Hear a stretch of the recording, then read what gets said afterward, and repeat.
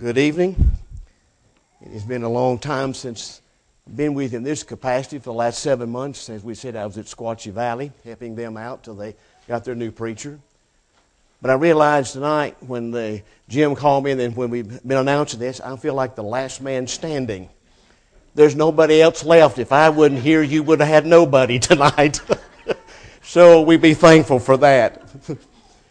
One of the things that becomes, as it were, a daily thing in some sense of the word, whether we read it on the news or the newspaper, whether it happens locally or if it happens somewhere else in the country. We're bombarded every day by the fact crimes being committed. And the result of that crime being committed, we either find that individual is finally caught or in prison for what they have done, or in too many cases we find them killing themselves after they have committed the crime or the murdering spree to keep from having to face trial and go to jail. And we all know at times, as we've seen recently, some of these crimes become so hideous that they do make, as it were, the world news. The world newspapers and the cable networks carry it and talk about it for days on end.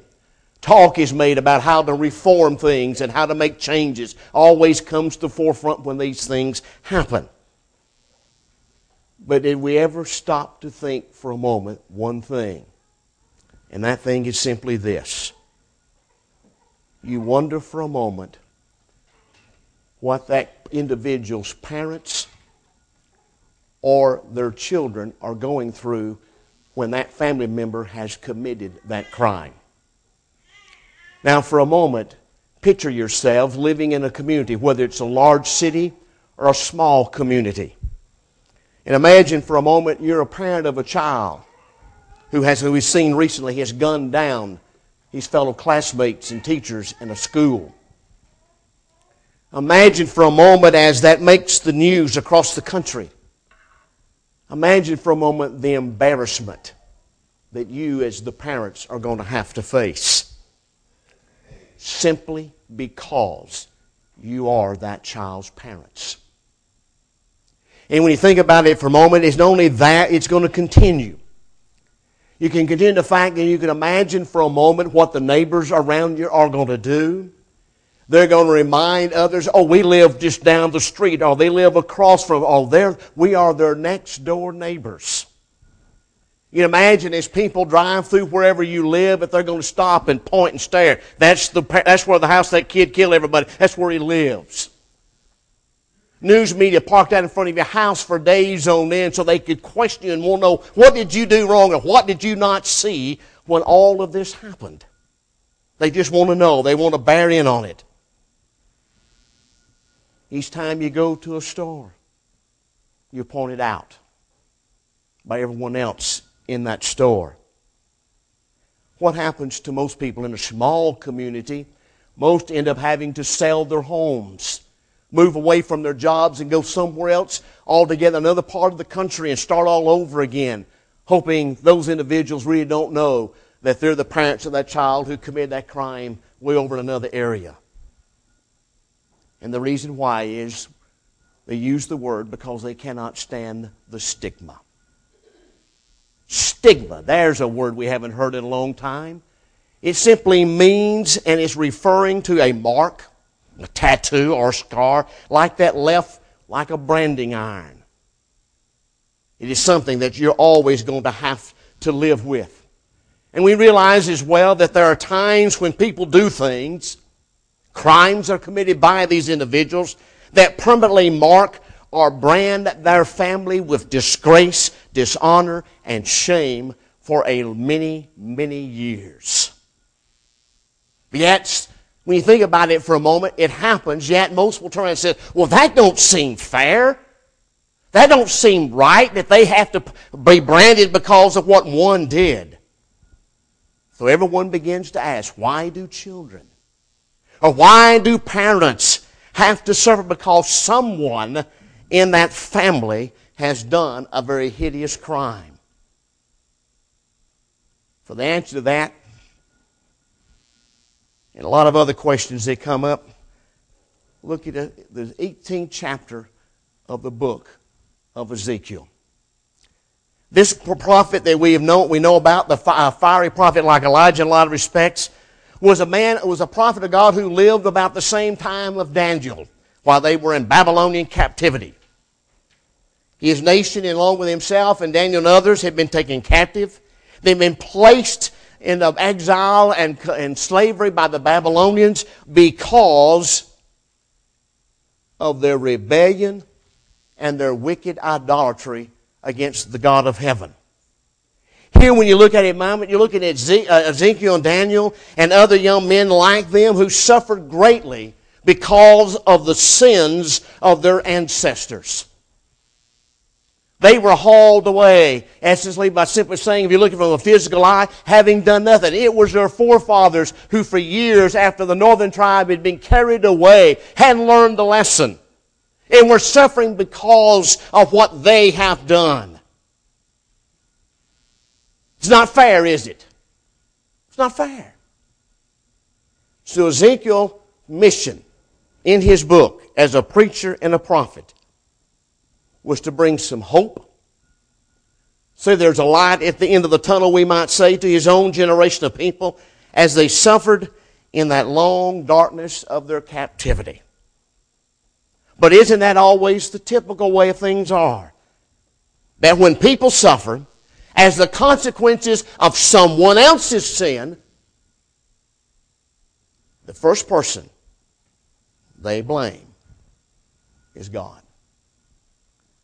It's not right. It's not fair. You should not have allowed this to happen to us. You say to me that you love me.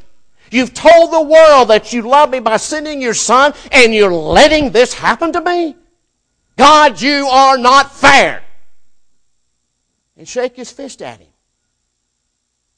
Because they realize in their anger they got to lash out at somebody.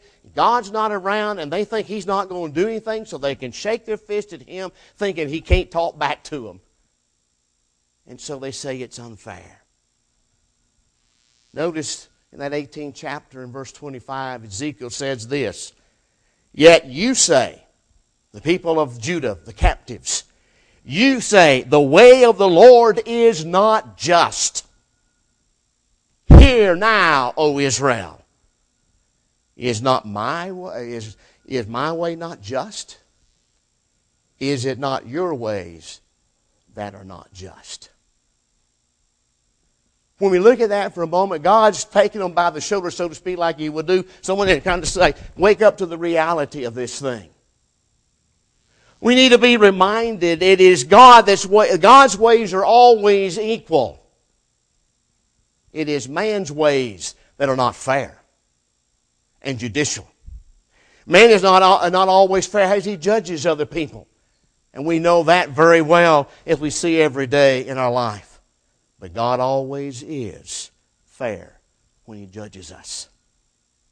In other words, if we could say if Ezekiel were living today in our society, in our world, he would tell us, yes, there are going to be times when people don't play fair. There are going to be people who show a lack of equality in their dealings with one another. But our God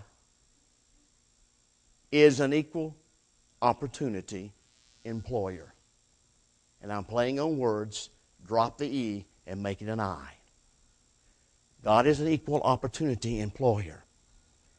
God, through his spokesman like Ezekiel in that day and time, and even now as we read over those words again, implores us, pleads with us, begs with us for man to do what is right.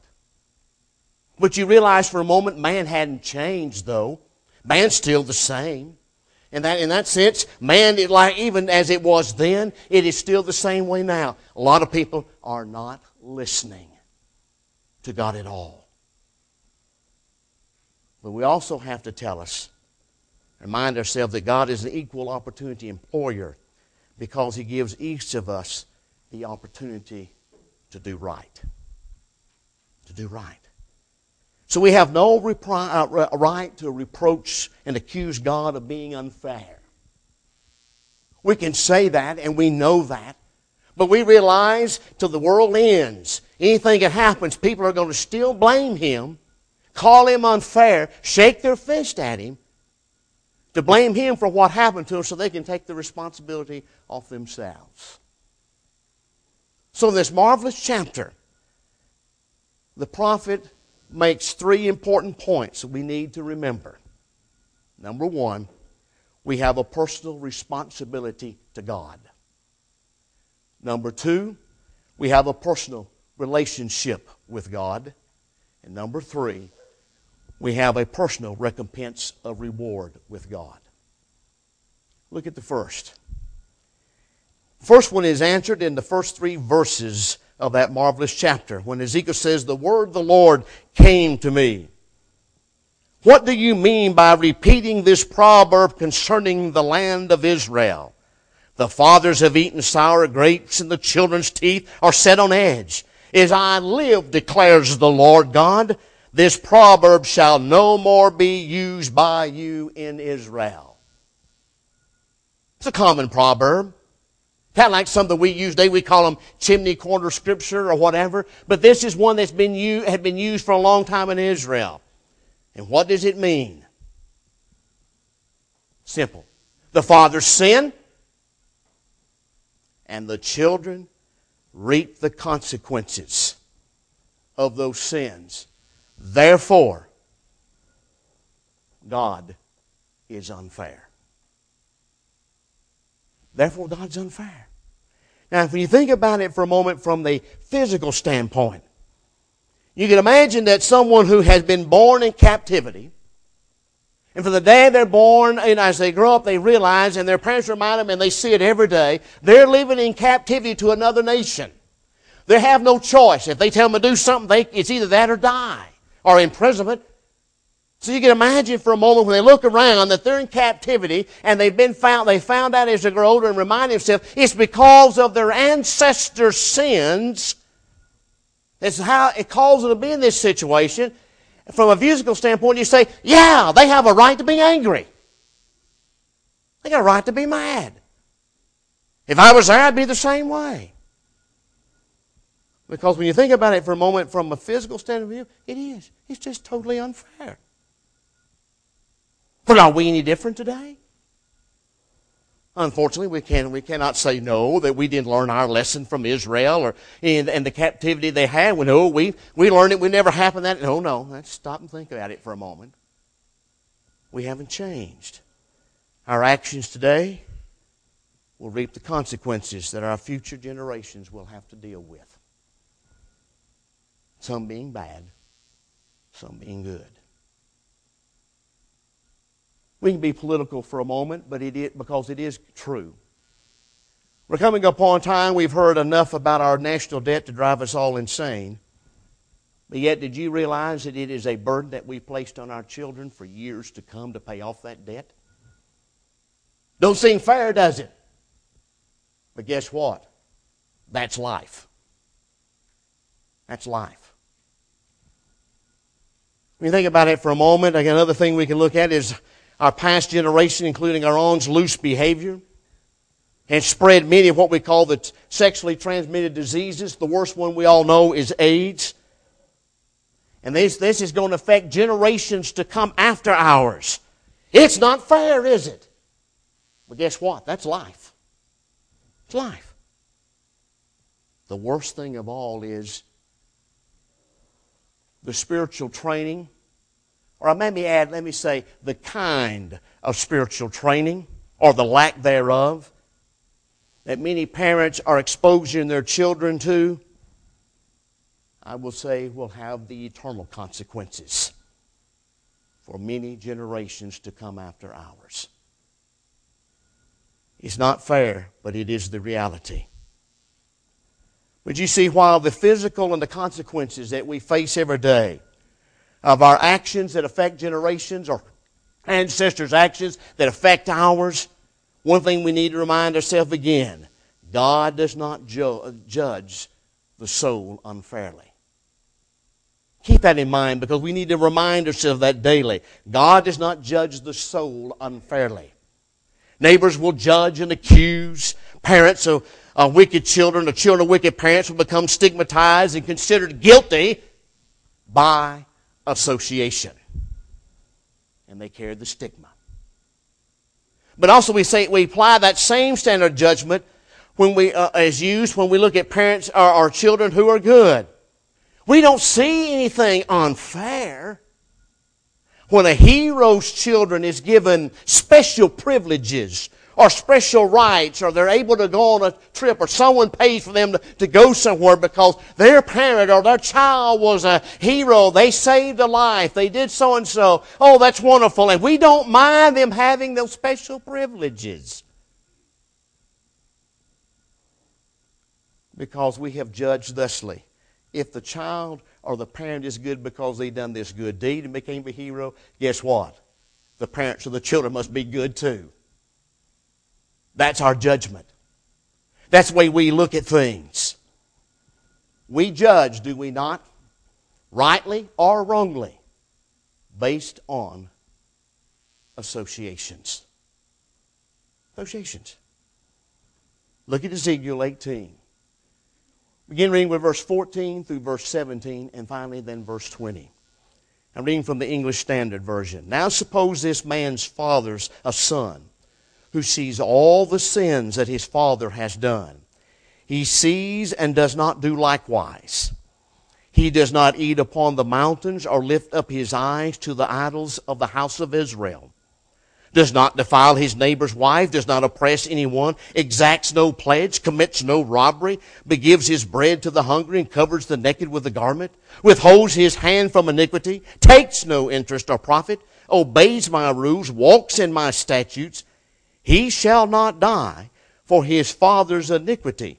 He shall live. Verse 20. The soul who sins shall die. The son shall not suffer the iniquity of the father, nor the father suffer for the iniquity of the son. The righteousness of the righteous shall be upon himself, and the wickedness of the wicked shall be upon himself. That chapter is marvelous. And the fact is, you can't write that any plainer than what he just said. You cannot make it any plainer. You could make it any simpler, what he's getting at. What is he saying? The son is responsible for his own actions. The son is responsible for his own actions. The fathers, yes, may have sold their souls. They may have committed hideous crimes. They may have caused you to be in captivity, or they may have caused your family to be disgraced. But we don't have to follow in their steps, do we? That's the point. In other words, every generation that comes along, we call the new one, is responsible for itself. So Ezekiel simply reminds us here that we cannot excuse ourselves on the basis that we are our sons, and there's our father's sons and daughters. Prime example, because we all know who he is. Everybody knows Hank Williams Jr. His father was an extraordinary, legendary country music artist who was known for his problem with alcohol. Hank Jr. wrote a song in which he says, people ask him, Hank, why do you drink? And why do you roll smoke, etc.? His answer was, I was just carrying on a family tradition.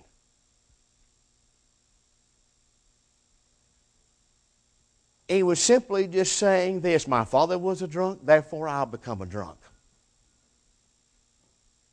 So when it happened, no one is surprised. No one seems shocked. Because, well, the father was, why I'm surprised, I'm not surprised Hank Jr., but if he had bucked it and kept himself sober and clean, people would have questioned him. Oh, why are you, your father is this way, why don't you follow your... Responsible for ourselves. The old proverbs that the apple doesn't fall far from the tree, or the one that Ezekiel says the fathers have eaten sour grapes and the children's teeth are on edge, just doesn't excuse us anymore. Put an old country saying from the South, that dog won't hunt. It just won't work. You cannot use that as a means of simply saying, well, my father was this way, therefore I have to be the same way. We can rise above that heritage, can we not? And we have seen through the years many individuals who have done that very thing. We need to be reminded again and again and again. We are responsible for our own actions. And we ought to be thankful that we are. So he said, no, I don't want that. Do you want to be responsible for the sins of your fathers? So be glad it's only yours that you're responsible for.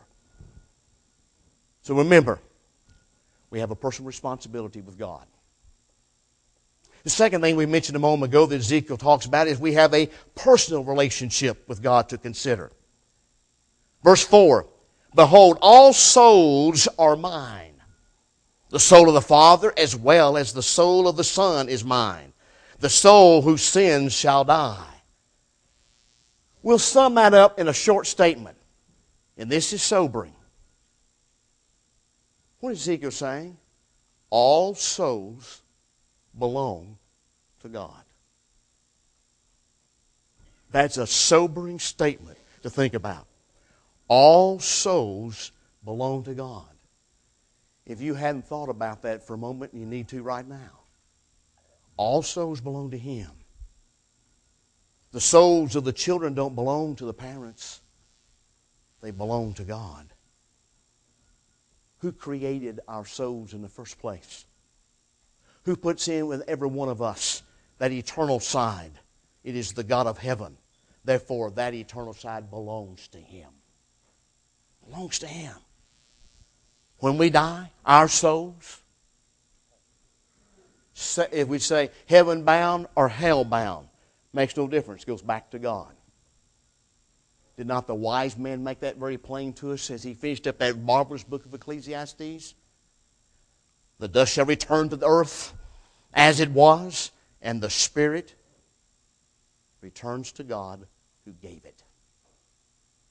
They all belong to us. So how God judges our souls on that day depends upon our relationship to Him. Our relationship. Because we need to be reminded again, as Ezekiel makes so plain, there is no transference of innocence to the guilty. The guilty can't say, well, I don't have to worry about my guilt. My innocent child, wipe that out. Don't work. Flip it over. There's no transference of the as we say, the guilt to the innocence. It doesn't work either way. We are guilty for what we do, not what others done around us. Yes, we may inherit our father's hair color and eyes. We may inherit his talents and abilities that he has. We may do so. And we're going to inherit our Father's name and social standing, whether it's good or bad. We're going to inherit those things. But while we have that relationship, that physical relationship with our ancestors and children, more importantly, we need to be reminded again, we have a spiritual relationship with our God. We may have entered this world reaping the consequences of what others have done. We may inherit their stigma and their guilt by association. But we entered this world with a soul that belongs to God. A soul that is pure, a soul that is holy, and a soul that is without stain. We're not born in this world guilty of sin when we whack and become a newborn with a name. We are clean, pure, and innocent. We need to be reminded of that. Ezekiel makes that very plain. We need again to remind ourselves in this one about our personal relationship with God, that God loves us. We know that. But we still need to be reminded from time to time, God does love me. God cares for me. But God doesn't judge us on the basis of our earthly relationships. He doesn't look at our genetics, our race, our gender, our physical abilities. He looks on the inside. Our hearts. What are we thinking? What are we doing? Apostle Paul knew that very well. He knew that a lot of people in his own countrymen, the Jews, knew that their heritage and ancestry was their claim to fame. They could trace it all the way back to Abraham, and they were proud of that fact. But in the second chapter of Romans, in the midst of his letting the Gentiles, the Jews, know how unfaithful they were to God, he simply stops in verse 11 of chapter 2 and says, God is no respecter of persons. No respecter of persons. That is fair. That is equal. And you ought to thank your God every day that it is. When we have our relationship with Him. You have a personal responsibility. You have a personal relationship. But also you have that personal recompense of reward to consider. Chapter 18 in verse 4, the last half says, the soul that sins shall die. I can't make that any plainer nor anyone else in this building. Can't make it any plainer than that. The soul that sins, it shall die. The idea that we hear at times from individuals who are trying to downplay about a judgment, downplay about a God, or downplay that He'll send people to hell, always try to get the idea across, there is going to be no payday when it comes to our sins in the forever, because God's so good and gracious, He's not going to do anything to anybody. We're all going to go to the great place in the sky and sit on His porch with Him. That phrase just killed that. That phrase simply killed that. Yes, we do have to worry about how we lived our lives on this earth. We don't have to worry about paying for the sins of our fathers on that judgment day, but we have to worry about our own. What have we done while we lived on the face of this earth? Notice in verse 30 of that 18th chapter, the prophet goes on to say, therefore I will judge you, O house of Israel, everyone according to his ways, declares the Lord God. Repent and turn from all your transgressions, lest iniquity be your ruin. Here is the bottom line. Here is the purpose for that lesson Ezekiel wanted to get across in that 18th chapter. Yes, we will suffer the consequences physically of what others have done. It may not seem fair, but we realize that that is life. And we don't need to spend our time fretting over those physical inequalities. But we do need to consider our own souls.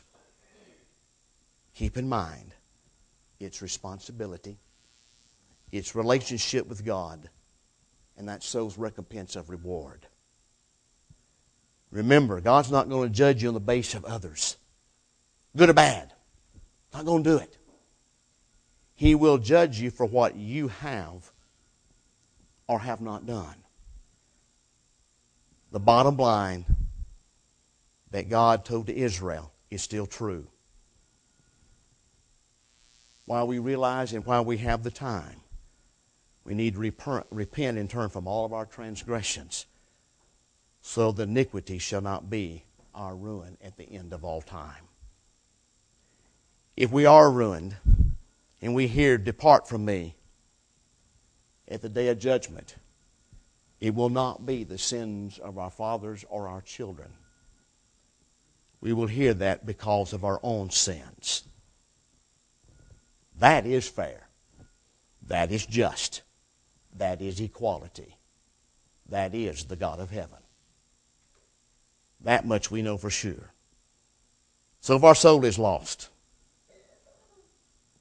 and becomes separated from God, it's because of our own sins, not the sins of others. We cannot stand before God and claim that it is someone else's fault. When you think about that, when you think of Adam, what do you tell God when he confronted him? The woman.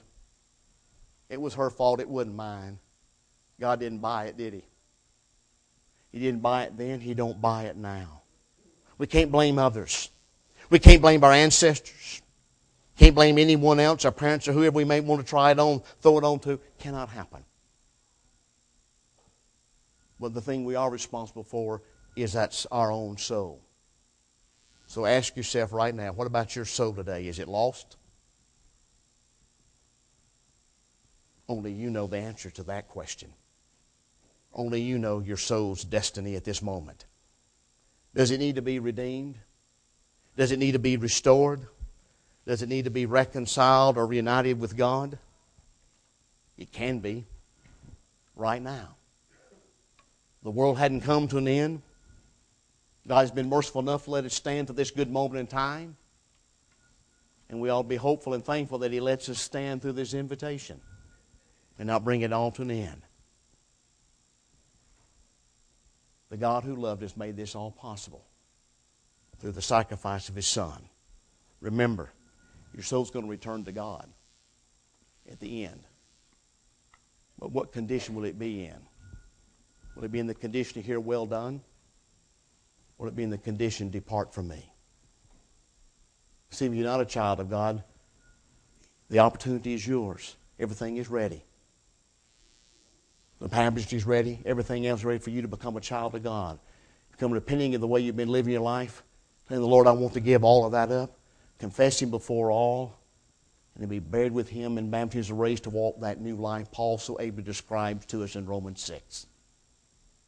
If you're a child of God whose soul was once walking with Him, but you realize now it no longer is, here's your opportunity to redeem yourself. Here's your opportunity to change your life. Here's an opportunity to ask God's forgiveness. And once again, you can be walking on the right way that leads to heaven. Think on this while together we stand and while we sing.